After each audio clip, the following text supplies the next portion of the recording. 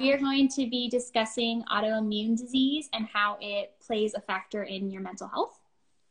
So we'll go ahead and start by simply, can you introduce what autoimmune disease you have?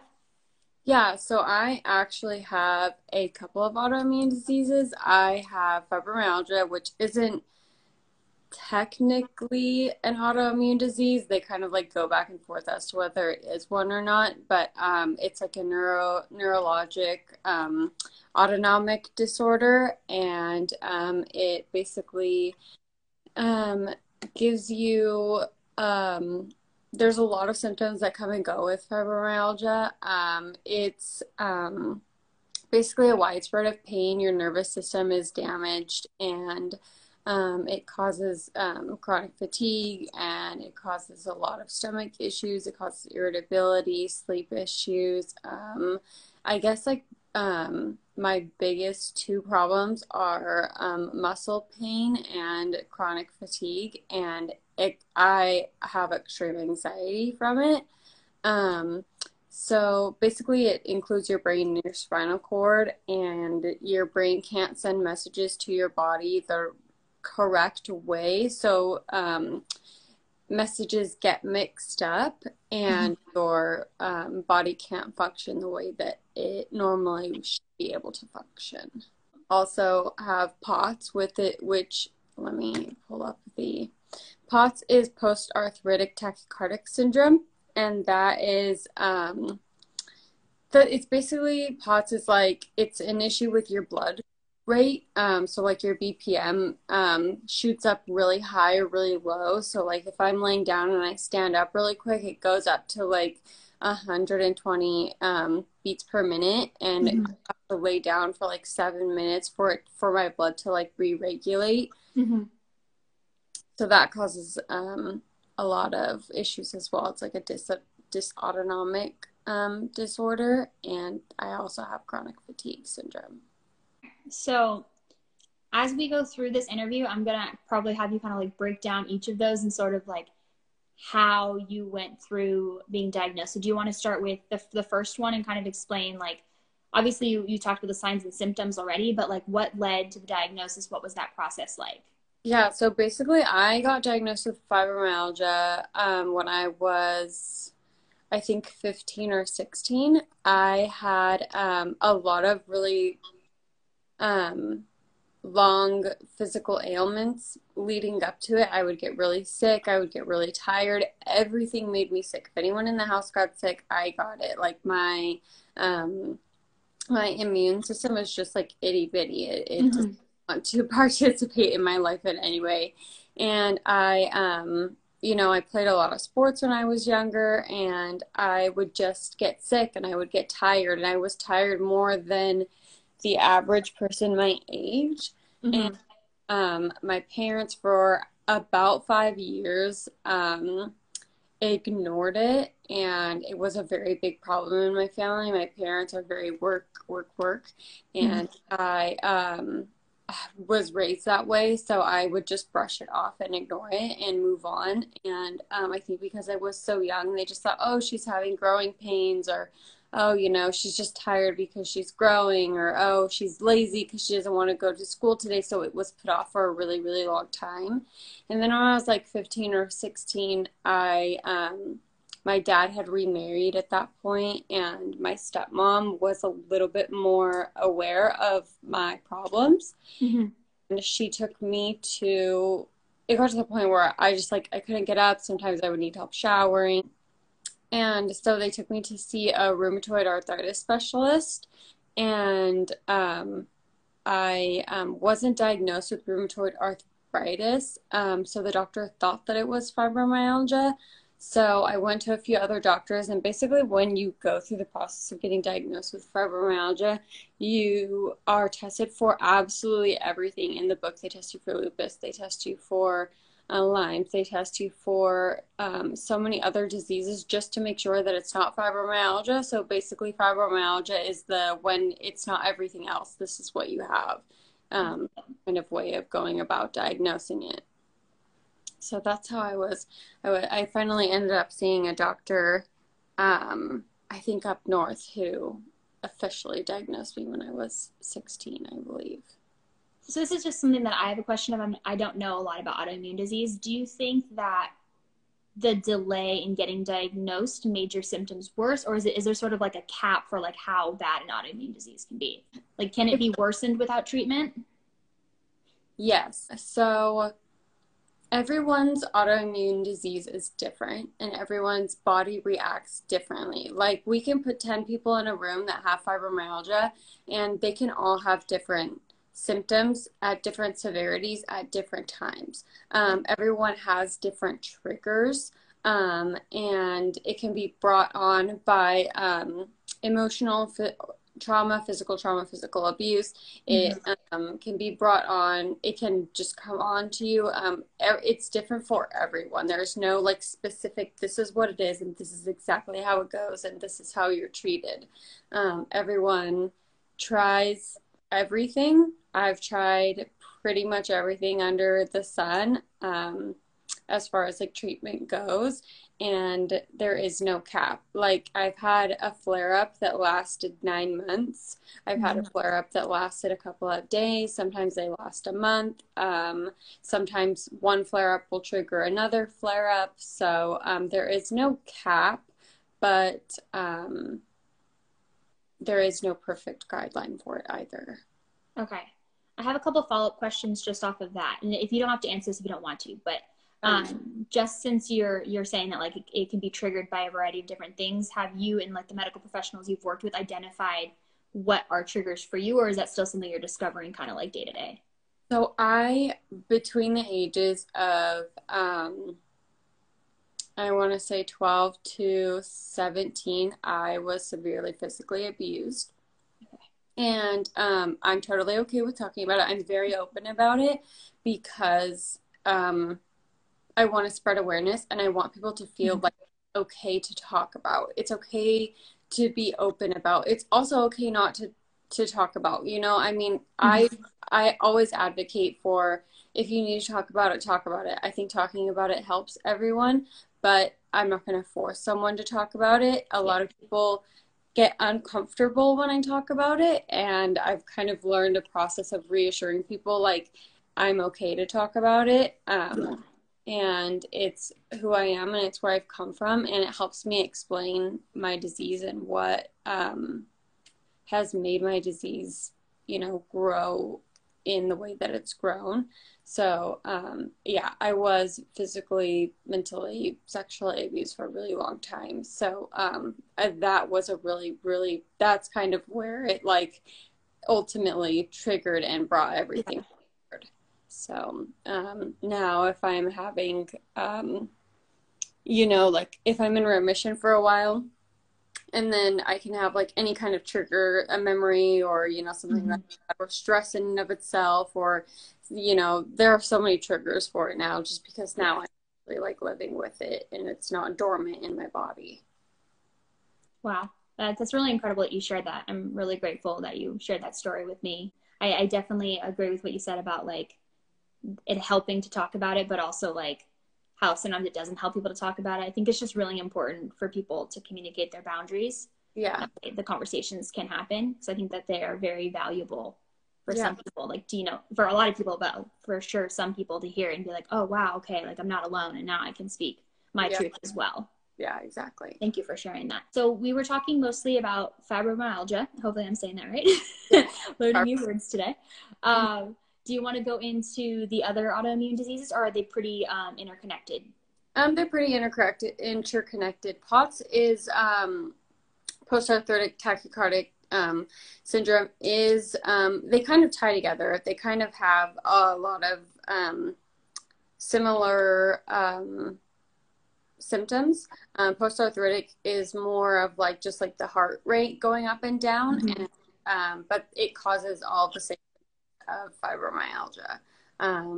And you can have both at the same time. And then chronic fatigue plays into also both of those. So fibromyalgia is like my big boy, like my first gun, you know, what I identify most as. I was actually just recently diagnosed with POTS. So I'm still like in the journey of learning more and more about it. I feel like I have a pretty good understanding of it, but at the same time, you learn something new every day when it comes to autoimmune disease. So you mentioned earlier in life that you played sports, but you were experiencing like the chronic fatigue and things like that. Are you still able to be active, or have you found it difficult because of like the raise in your heart rate and things like that and the fatigue?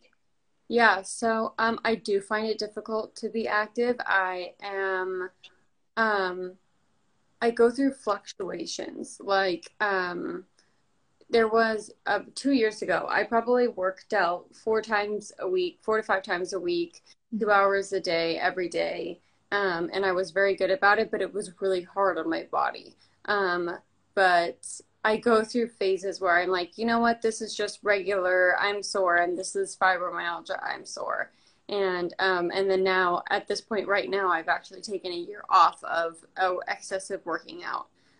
I find for me personally, a lot of people tell me, you know, drink celery juice and do yoga and have your good vibes.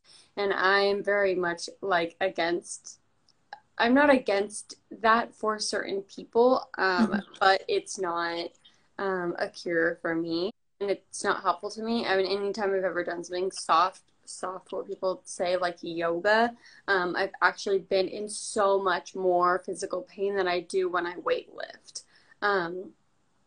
So I go through seasons. That was actually something that I was going to ask you about, because when, like with a little research that I did on autoimmune disease, it comes up as what is called an invisible illness. So it's something that's not often observable for people, which is something I can relate to with my own mental health and obsessive compulsive disorder. Obviously, very different categories of health, but you're constantly finding yourself explaining and people, you know, giving you recommendation. It's like, yes, that's great, but like, there's a bigger picture going on here. So I think it was important that you mentioned that, because I feel like some people don't realize that what is feasible for some is not feasible for all. In the mental community, to people with depression or anxiety, what might work for one person with depression might not work with another person with depression. I was actually having a conversation with someone the other night about severe anxiety symptoms, because I was having a attack, and I have someone that I talk to, and we talk to each other when we're having a struggle. And you know, like, yeah, when I'm having a panic attack, I can just like lay down for a little while and I'm okay, and that doesn't work for me. So, you know, it's like there are so many things, like I went to mental health there, but like with fibromyalgia, some things that work for some people with fibromyalgia don't work with other people who have fibromyalgia. Yeah.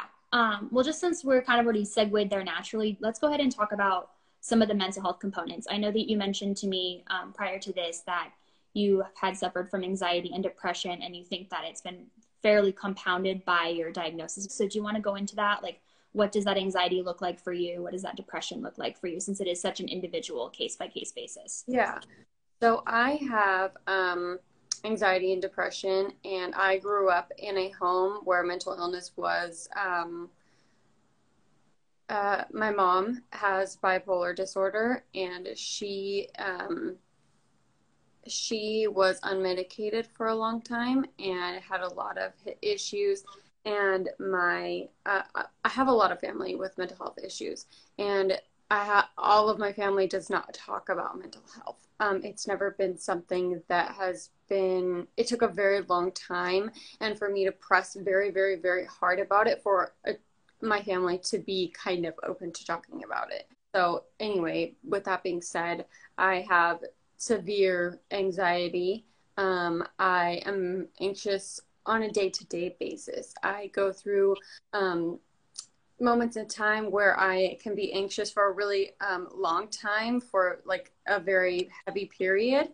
And sometimes it's just like a little spark and it's like a panic attack, and I can kind of segue my way out of it. But a lot of times it's very encompassing and debilitating.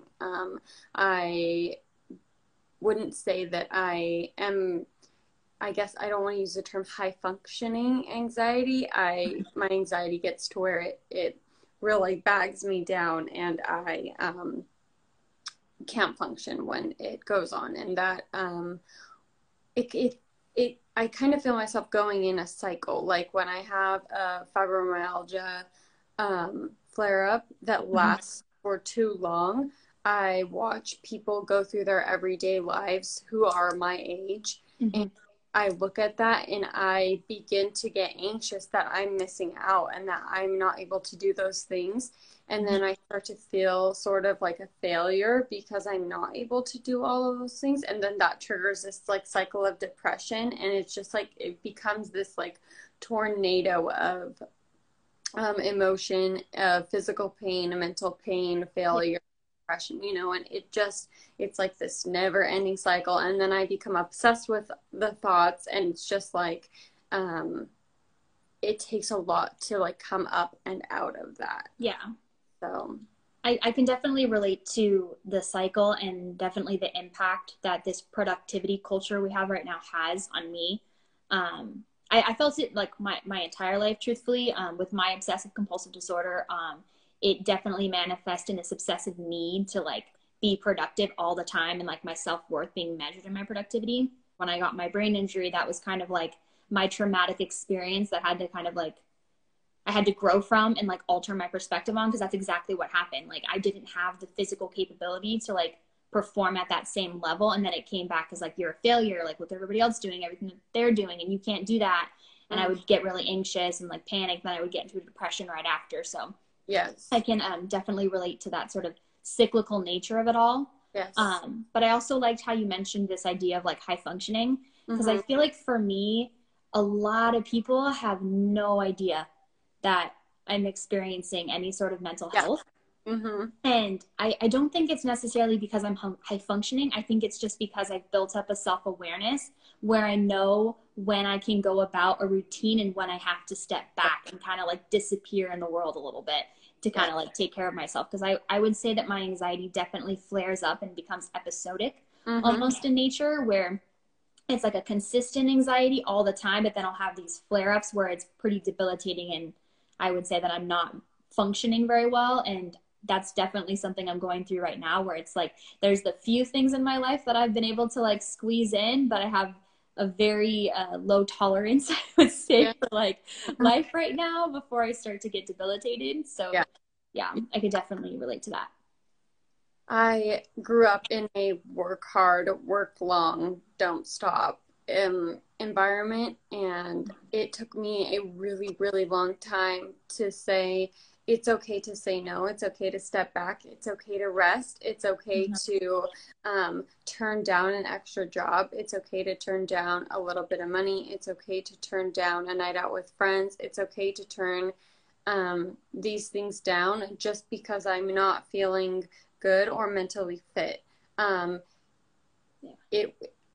don't want to blame my parents for everything, but you know, my parents did have a very big role in my anxieties and the way that my brain works now, as to like the conversations that I have with myself in the process. Like, for example, I was told a lot that I was dramatic and that my anxiety was in my head, and it wasn't a physical thing. It was something that I could always be in control of. And obviously, as you know, it's not something that we can control. If I'm crying and someone says like, "Oh, stop crying," I can't just stop crying. If I'm upset, someone says, "Oh no, don't be upset," I can't just not be upset. It's you know what you know, but you feel what you feel. I'm a very strong advocate of that. And you can step into it and you can step out of it, and you have to be okay with whichever choice that you make. And I am still learning day to day how to deal with the guilt of the choice that I make on a daily basis. I relate to that so much right now, like so much. I just had a conversation about that where, so for me, without going too much into like the pandemic specifically, but the pandemic was a huge trigger for my OCD, like in a way that I didn't expect. I was diagnosed when I was 9, so I've had it for a very long time. I've learned how to cope, and that doesn't mean that it doesn't exist, but just, again, I kind of understand myself and know when I need to be private and when I can be out in the world and sort of control my symptoms that way. But just with the pandemic, I just got super triggered. And that's how I've been feeling, that like constant guilt cycle of like having everything as a choice. Like I was talking to my cousin yesterday. I saw him for the first time in probably almost 3 months. And he had asked me how I was doing. And I was like, it kind of depends on who you ask. Like, I think I'm doing really well right now, but to the person next to me, I'm probably not doing that great. But yeah, it's just like every single thing that I do, I kind of look at it like as a choice. And it's like, whatever choice I make, I have to live with that. Mm-hmm. But it's hard because some of the choices that I make don't make sense to other people. Right. Exactly. So it's that guilt of being like, okay, I made the choice to leave today because I felt like I couldn't handle any more exposure today. I've done enough exposure for the day. But then I feel guilty where it's like, okay, well, they're all, having a barbecue without me because I chose to leave. So It's just kind of like trying to find that peace with myself and understand, like, I know myself, this is not my fault. This is like an actual disorder. And I'm not going to push myself to the breaking point. Like, I've done my work for the day and I'm going to go home. Like my exposure therapy for the day. They don't have to understand why I'm going home. That is like my biggest thing. I don't have to explain why I'm going home. I can if I want to, which for the most part, I'm pretty open. Like, I'm like, hey, I'm having a fibromyalgia flare up. I need to go home. Hey, I'm having really bad anxiety. I need to go home. And I'm very lucky to have a super wonderful partner in that sense. He is my wingman. He is like my guardian angel. And he really helps me in social situations and in all situations, I guess. Yeah. Like help advocate for you. Yes. Like advocate for me and advocate for me to other people and to myself. Like when I'm feeling it, that extra guilt and I'm like, man, I feel so horrible. Like I need to clean, or I'm feeling so horrible, but we need to go see these people, or oh, I'm feeling so horrible. He's very reassuring. He's like, you know what? Just take the day. You know what? Just a couple of days. Even though it didn't happen yesterday, that doesn't mean it has to happen today. Just because you felt good yesterday doesn't mean you're going to feel good today. Just because you look good doesn't mean that you feel good. And it took us a couple of years to navigate that, but I think he has a very full understanding of who I am. And it's not always perfect. It's always, struggle, just like every relationship is. Yeah. It's like that extra thing to deal with. But I am very lucky to now have a partner who is very helpful in that sense, because it has ruined a lot of relationships and friendships for me. Yeah. I think that's really powerful that he has an understanding of it being very day by day. Yeah.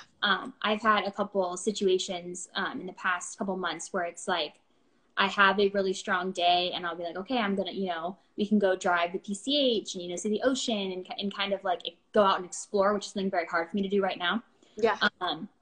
And then I'll wake up the next day and I'm not as strong. And it sometimes people are like, well, you just did that yesterday and this is nothing compared to that. This is, way less of exposure, but it's sort of like when I do the exposure, there's a certain amount of mental exhaustion that goes with it because I'm having to self-talk and I'm having to, go through that mental process to be okay and like keep my anxiety down. And then I wake up the next day and I'm tired. So it's like, my tolerance goes down for certain things. So It's really, really powerful that he understands that it definitely is day to day. And like, how well did you sleep? What have you been eating?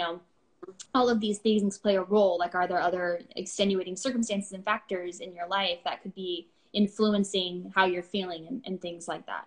And I also really liked how you mentioned the logic versus how you're feeling. Yeah. I also think that's really important that people forget. Like when you're having anxiety or depression or any sort of mental health disorder, you don't lose your sense of logic. You're just overpowered by a feeling. Right. Because there's chemicals that are flooding your brain that are giving you this feeling. And sometimes it's impossible to combat those chemicals, like if you get so far into it. So that's really important, because there have been times like when I've been like, I logically understand that this is not an issue. It doesn't change the fact that my body is physically shaking right now because my brain is misfiring and telling me that I'm in danger when I'm not. Right. So it's just kind of that fight or flight response fires off when need to. Yeah, I totally understand that. I heard you mentioned earlier a little bit about previous relationships kind of falling apart as a result of your autoimmune diseases and your mental health. Do you want to go into that a little bit? You don't have to be super specific, but just kind of like explain how it has impacted previous relationships. It can be with friends and, you know, coworkers, romantic, and just all kinds of relationships. I have had I have lost in relationships and I have lost in friendships as far as my disease and my mental health goes. I have had I've only had a few relationships, but I have had, as far as romantic relationships, I have had someone outwardly reject me because I have an autoimmune disease. You know, we were in the first stages of dating, and they said, you know, I can't date you because I don't think that I can handle it, which I 100% respect. I am so grateful for. I am still friends with this person to this day. I think that that was the best thing that that person could have done for me at that time, because they said, hey, this is my boundary and I can handle it. I don't want to get into a relationship with you and not be able to handle it. And that was by far the best experience that I've had. I've also had friendships who, when I'm in the hospital, try to exploit my disease in a way that I'm in the hospital and they show themselves on social media coming to the hospital and basically saying like, I'm doing super awesome things for this person, and then turn around and say that my disease is too much for them to handle and they can't be friends with me anymore. So basically like making them look like some empathetic person on social media, but they're not putting in any of the work in the friendship. Yeah. And that friendship ended very abruptly after that had happened. I've had people distance themselves with me, or I've had people say like, oh, you know, you were fine yesterday, but you're not fine today. Like, you know, what's the trouble? I've had people in relationships like, you know, tell me, I dated someone for a short amount of time who didn't believe that anxiety was real. He would tell me that it was fake and that it was all in my head and that it wasn't a real thing. And we dated for a little while, and then he, I think, had some sort of anxiety on his own after we had, you know, ended our courtship. And it's dealing with people who just don't believe, you know. There are two types of people. There are people who believe in mental illness, and there are people who don't believe in mental illness. Or they believe that you have control over your mental illness in every aspect at every time of every day. It's a very hard line, and mental illness is a very gray area for me. And so is my physical ailments. It's a very gray area. It's all day by day, and people want consistency. And I understand that people want consistency, but I can't give consistently. So I have someone who is consistently inconsistent with me. Totally makes sense. Yeah. And, finding people who are okay with it. And I've lost a lot of people who aren't okay with it, and people who have said that they aren't okay with it, and people who have just totally stopped hanging out with me and totally gone like the disrespectful way about it. But no one's perfect, and I get it, you know. It's hard to deal with it as myself. I wouldn't choose to deal with it, you know? So I have to respect that, but I think that there's a way to go about it for sure.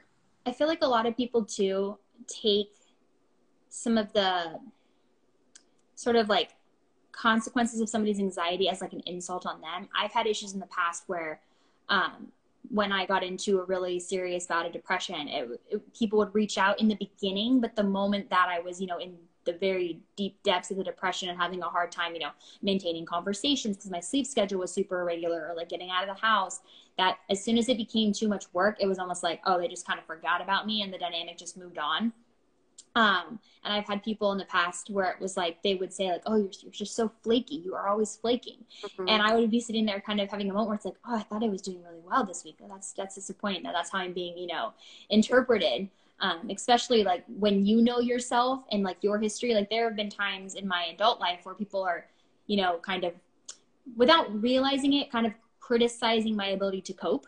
Yes. And I'm like, wow, if you knew me 10 years ago, like this would be like, Mm-hmm. you'd be like appalled. Like I'm doing great right now. That you think that this is bad, just, yeah. this is great. Yeah. And I think that's hard too. Like I've had experiences with certain people where, I mean, I've been lucky to have like great friends, but where I have to almost go down memory lane with people right. for them to get it. Like if they didn't see me at my worst, like they just assume it's not a thing. Mm-hmm. And it's kind of like, oh, like, do I really have to like just go out in public and have a full-blown panic attack for somebody to believe me right now? Right. Like, I'm trying to do you all a favor and keep it private. Yeah.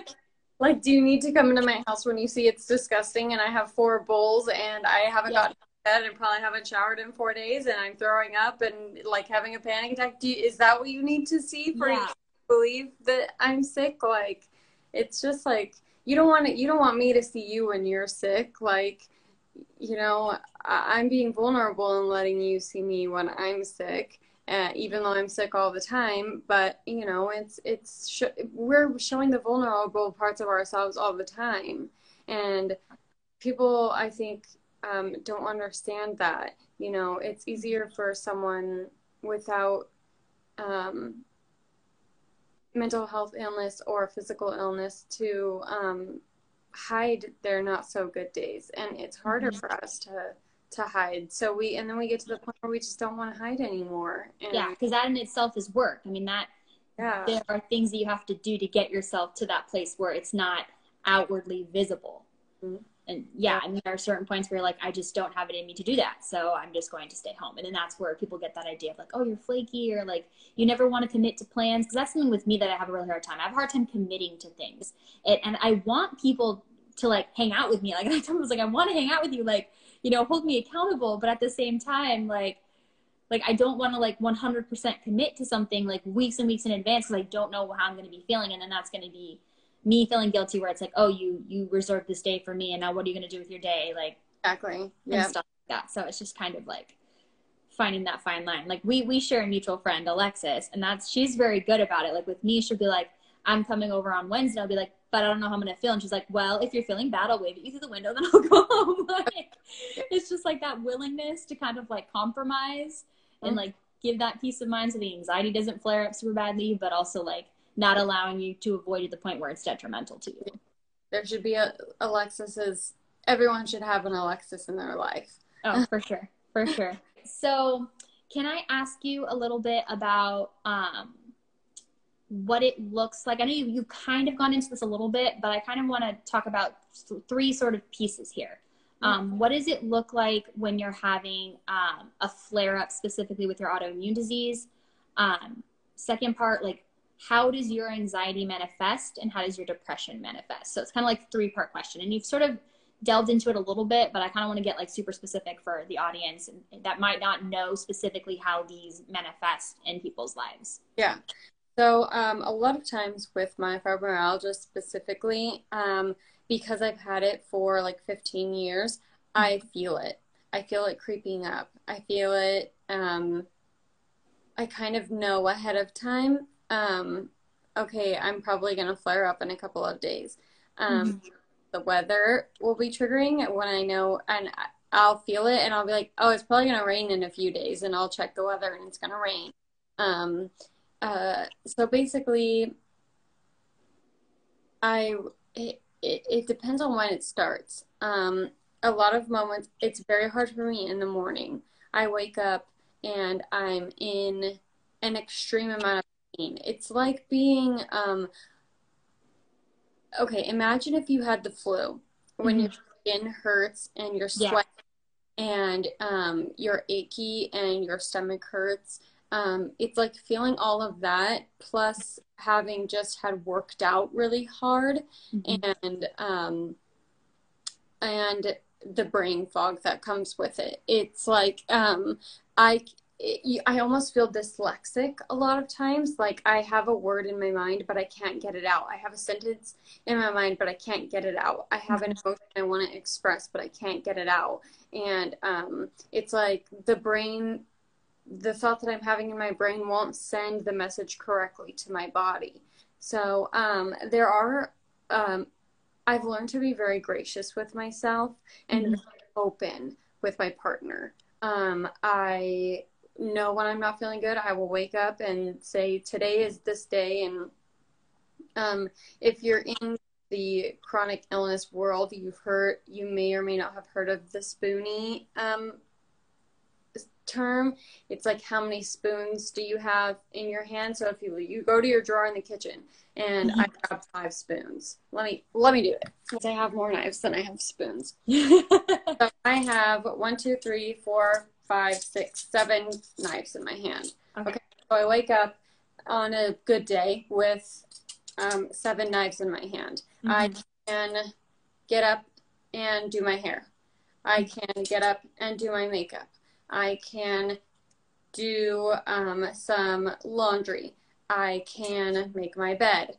I can go to the store. I can clean my bathroom. I can do some homework. I can, I have an excess of knives. I have an excess of energy on a good day. On a bad day, I have as low as 1 knife. I can get up and I can eat and I can go to the bathroom. On, like a medium day, I can get up, I can go for a drive, I can go to the store, I can make dinner, but I can't clean up after dinner. I can't shower and make dinner. I can't, you have to pick. So when you wake up, you kind of assess how many tasks you have for the day. And when you have had it for so long, you can assess how many tasks you are able to perform for that day, or the length of the task, or the mental emotion, like, how emotionally taxing it is for the day. You can pick and choose what you can do for that day. Am I going to clean today? Am I going to cook today? Am I going to shower today? Am I going to do all of it today, or am I going to do none of it today? So that's how I take day by day. How many spoons do you have today? And like I'm very vocal with my partner Kevin about it. This is how much I have today, and we were out for a drive yesterday, and we got halfway through the drive and I drained. I was out. I was done.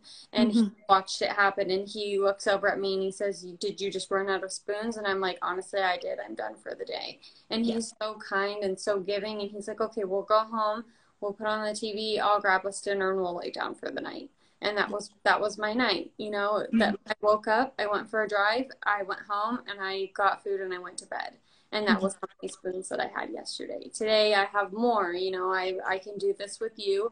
I can do class. I will probably make some dinner, and then I will probably rest after that. But I'm not going to push myself and clean all day long.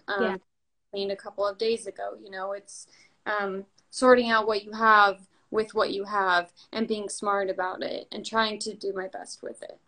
Yeah. So that's how I kind of take my day by day. And then you said, sorry, I'm talking for a very long time. No, it's fine. I'm like surprised that you're able to like remember my questions. I'm like, I'm giving you too many at once. The next thing I was thinking was if you wanted to go into like how your anxiety manifests, like what specific symptoms that may or may not be overlapping. I know a lot of these disorders and diseases can overlap in symptoms, but are there any that are like specifically unique to your anxiety? Yeah. So for my anxiety, my heart rate is what like fuels my anxiety more than anything. My anxiety is probably 65 to 70% physical and 35 to 40% mental. That's where the POTS comes into play.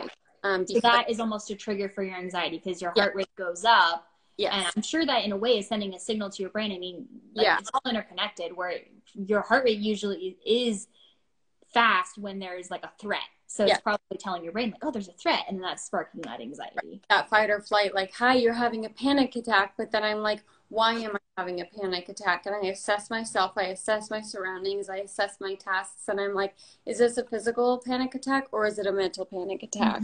And depending on which one it is that's where I learn to navigate. I have a a extremely wonderful doctor who has helped me identify which is which, and if I need to take a medication with one or if I can self-soothe with one. And I'm very open about the fact that I do take medication to help my symptoms and to ease my symptoms, because I think that you don't have to naturally soothe yourself every single time. I think that sometimes your body can't and your mind can't, and sometimes you need help, and that's okay. And it's okay to be okay with it. And it's not you know, the worst thing in the world to get help and to receive the help that you can't provide for yourself. I think it's really important for people to realize too, like there are kind of consequences sometimes to going through that anxiety and that panic attack. Like there have been times when, yes, I cope with it on my own. I was able to calm myself down and do all of the right steps, but it takes work.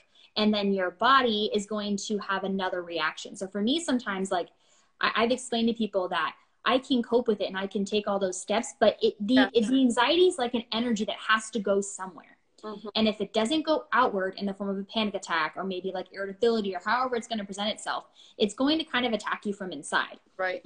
And I noticed for myself, like on the days that I'm like, I coped really well today, I've learned I'm like, that might not necessarily be a good thing, because then I go to sleep and I have like insomnia or sleep irregularities. I suffer from sleep paralysis, which can be a very painful experience for people. So it's kind of like, for you especially, I feel like it's great that you come to that point where you can take a medication when needed, because you already have other health ailments. Like you don't need to add more struggle later on your body than is necessary. Right. Like if you can simply get the chemicals in check. Yeah. Like if I'm having a panic attack, and I try to completely self-soothe every time, I'm going to give myself a fibromyalgia flare-up for sure. Exactly.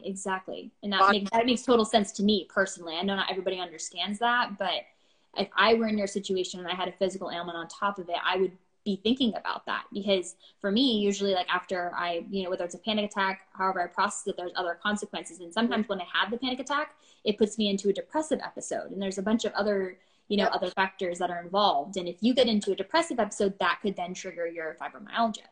And you're just kind of in this cycle constantly.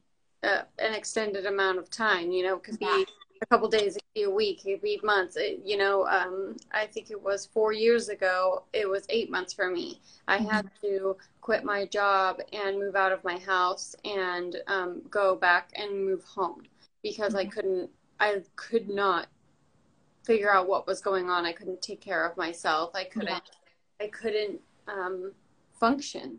And so I spent a lot of time at home, and basically I think I was 21, and I took that time in those 8 months, and I was very gracious to have family take me in and give me that time to figure out what works for me and what doesn't work for me. I guess that kind of dives into like the treatment options for each person. And I spent 8 months figuring out exactly what works and exactly what doesn't. And do you want to go into that a little bit? I know you've talked about part of your treatment plan. You talk to medical professionals. You occasionally will use medication if needed. What other components are a part of your treatment plan, whether it's directly from a medical professional or it's just things that you've learned, practices you put in place, self-care, things of that nature? So for my fibromyalgia, I have done everything in the book. I have done upper cervical chiropractic work. I've done laser work. I've done food mapping. I have done counseling. I have done, the only thing I haven't tried is acupuncture, which I do want to try, but I just haven't. I've gone to like massage therapy. I've done physical therapy. I have done it all. My easiest thing to follow would probably be the food mapping.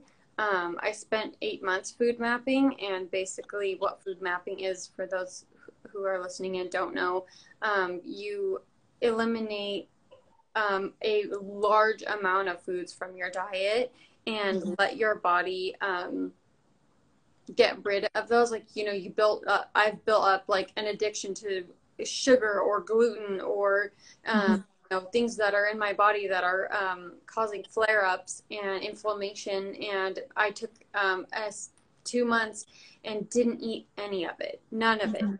And it was the worst 2 months of my life. I've never been a grumpier person. I was literally, Mhm. my body was going through Yeah. withdrawals, Yeah. you know, all of these things, medications I had been trying, gluten, sugar, dairy, all of it. And then slowly you reintroduce one food group into your body and watch how your body reacts to that food group. And you say, yep, this is okay, or nope, this isn't okay. And then you Yeah. go to another one and you say, yep, this is okay, or nope, this isn't okay. And you let that food go. And so I have learned what foods do and don't work for me. I don't follow it super well all the time because sometimes I just want to eat that piece of cake. And Mhm. sometimes I want to, eat this deep fried this, or I let myself live. Um, Mhm. and I learned like, okay, if I'm going to eat this, then this is how I'm going to feel later. I'm going to be Yeah. okay with that. It goes back to those choices, like the choices you are and are not willing to make, and are you going to live with it? And Right. I do similar things, not for the same reason, but I have a lot of food allergies, which I didn't know for a very long time, and it kind of got to the point where I finally was like, something is going on, and I don't know what it is. It's what I'm eating, and I got like blood work done, and I had a bunch of food allergies, and it's kind of the same process of like, oh, okay, got to completely change my livelihood around food, and like that choice, is it worth the consequences I know are going to happen, or And then I've discovered like little things that help and little things that trigger. I have, like a weighted blanket that I swear by for my anxiety. I've been wanting one. Everyone that I talk to who is very open about mental health has said that that is Yeah. super helpful. And I kind of have done that for myself in a way where like I sleep with certain types of blankets that give me Yeah. that feeling of a weighted blanket, but I never actually bought one. And There's nothing that like sounds one. If you're not going to buy yourself one, I'll buy one for you. Like good. yeah, 2 nights ago I was having a panic attack, and I sometimes forget that I have a weighted blanket, even though it's like the best product that I have. Yeah. um, I'm like, oh, I have a weighted blanket. Let me get it out. And I take it out and I put it over. If you put it over like the top, this portion of your body, your central nervous system, and like put something weighted. Like I have a weighted head and neck pillow, and then I have a weighted blanket, and you put that over, and it suppresses your nervous system, and it calms you down. It slows your heart rate, and it's like giving someone a really big hug for a really long time. Yeah. It suppresses that nervous system and helps your body regulate itself, and that helps me, and I love that. And I have a really hard time sleeping. If you text me at any time of the day, I'm probably awake. And Same. struggling with sleeping, and I think that triggers a lot of my issues. Is I think sleep is a really huge thing. Same with me. I completely agree. So that's my mom. She's asking, how do you know what type of weight Yeah. to get? I Okay. think she's thinking about getting me one. So basically, you take how much you weigh and you divide it by two. Okay. So I weigh 130 pounds. I fluctuate from like 125 to 130, and my blanket I think is 60 pounds.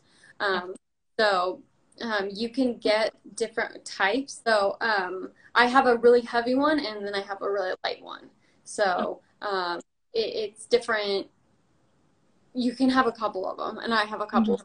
The one that Alexa taught me is the 10% of your body weight, and I use that one more than any other one. So That's awesome. yeah, Yeah, it's definitely on a list of things that I've been interested in. yes. Do you mind if I ask you a little kind of like sidebar question, just because as I was thinking about this weighted blanket concept, Mm-hmm. I've noticed that like a lot of sensory things will help with anxiety, but also I've had a history of like when I'm in the middle of a panic attack, like people's instinct is to kind of like do something nurturing, maybe like put their hand like like on your shoulder or your leg, right, like give you a hug. And when I was growing up, not fairly recently, but when I was growing up in like my teenage years, I found physical touch very painful during a panic attack. Have Yeah. you ever experienced that, where it was like just like the muscle tension like from the shaking of your hands or your body was just like it was just too much stimulus? Yes, yes. So when I'm overly stimulated, I shake my leg. I'm one of those Mm-hmm. people always moving, like I'm shaking my leg. Kevin will laugh at me because we'll be in the truck and the truck will start shaking. Over That sounds like me with my family. Whenever we sit on the couch and watch a movie, they're like, "Oh my gosh, you need your own separate couch." middle of the night and be like, "Is there an earthquake?" And I'm like, "No, it's me. You're fine." And he'll touch me, and I feel like all of my senses are heightened. So it's painful. It's extremely painful. I don't like to be like lightly touched. It's painful. So I was So wondering if that was just a me thing or if that was like more common, because I don't feel like people talk about that very often. super common. I don't like to be like rubbed. That really bothers me. Sometimes if people give me like a little squeeze, depending on where it is, that's okay. But I don't like the like rubbing, Because tapping. that's like sensory again. It's like it's I get super overstimulated, and it's also very triggering for me mentally. I have a hard time with it, and when people, this life is amazing. Thank you, ladies. Oh, yay, of course. When thanks, sis. Got my whole fan bam in here right now. that's amazing. People tapping is super, super, super triggering for me. I've never known why. I assume that it's something that I forgot from my childhood, but I'm immediately triggered, like by a blinker in someone's car. Kevin's blinker is super intense, so he'll like subconsciously put it on, and he'll feel me get really, really tense, and he'll turn it off, and I'm like, like, okay, it's okay. And yeah, I don't know why we went from touching to that, but that made me think of that. But No, I mean, it's just interesting to think about it because I feel like a lot of it could be simply just the anxiety. And then for you, some of it could be possibly like your past and things that maybe you don't fully have clarity on because, your brain protects you from certain things. But like, even for me, without having similar trauma, like I have experiences with certain things. Like I have a really hard time, just, it's kind of weird, but like vacuum cleaners, toilets, when it's windy, I have a really hard time on windy days. Like it's just the noise. And I don't know, it's like the intensity of it. Like I like the breeze. Like when I'm outside and it's breezy, it's like, oh, peaceful. I can get into a peaceful place. But the moment it turns into wind, it's like, oh, like can this stop now? When I first moved in with them, I have extreme anxiety attacks when it's windy. I can't handle it. I can't go outside. I can't be in the wind. I can't be anywhere. I'm anxiety all the way. Like, gotta go. Get me out of here. So I totally 100% understand the wind thing.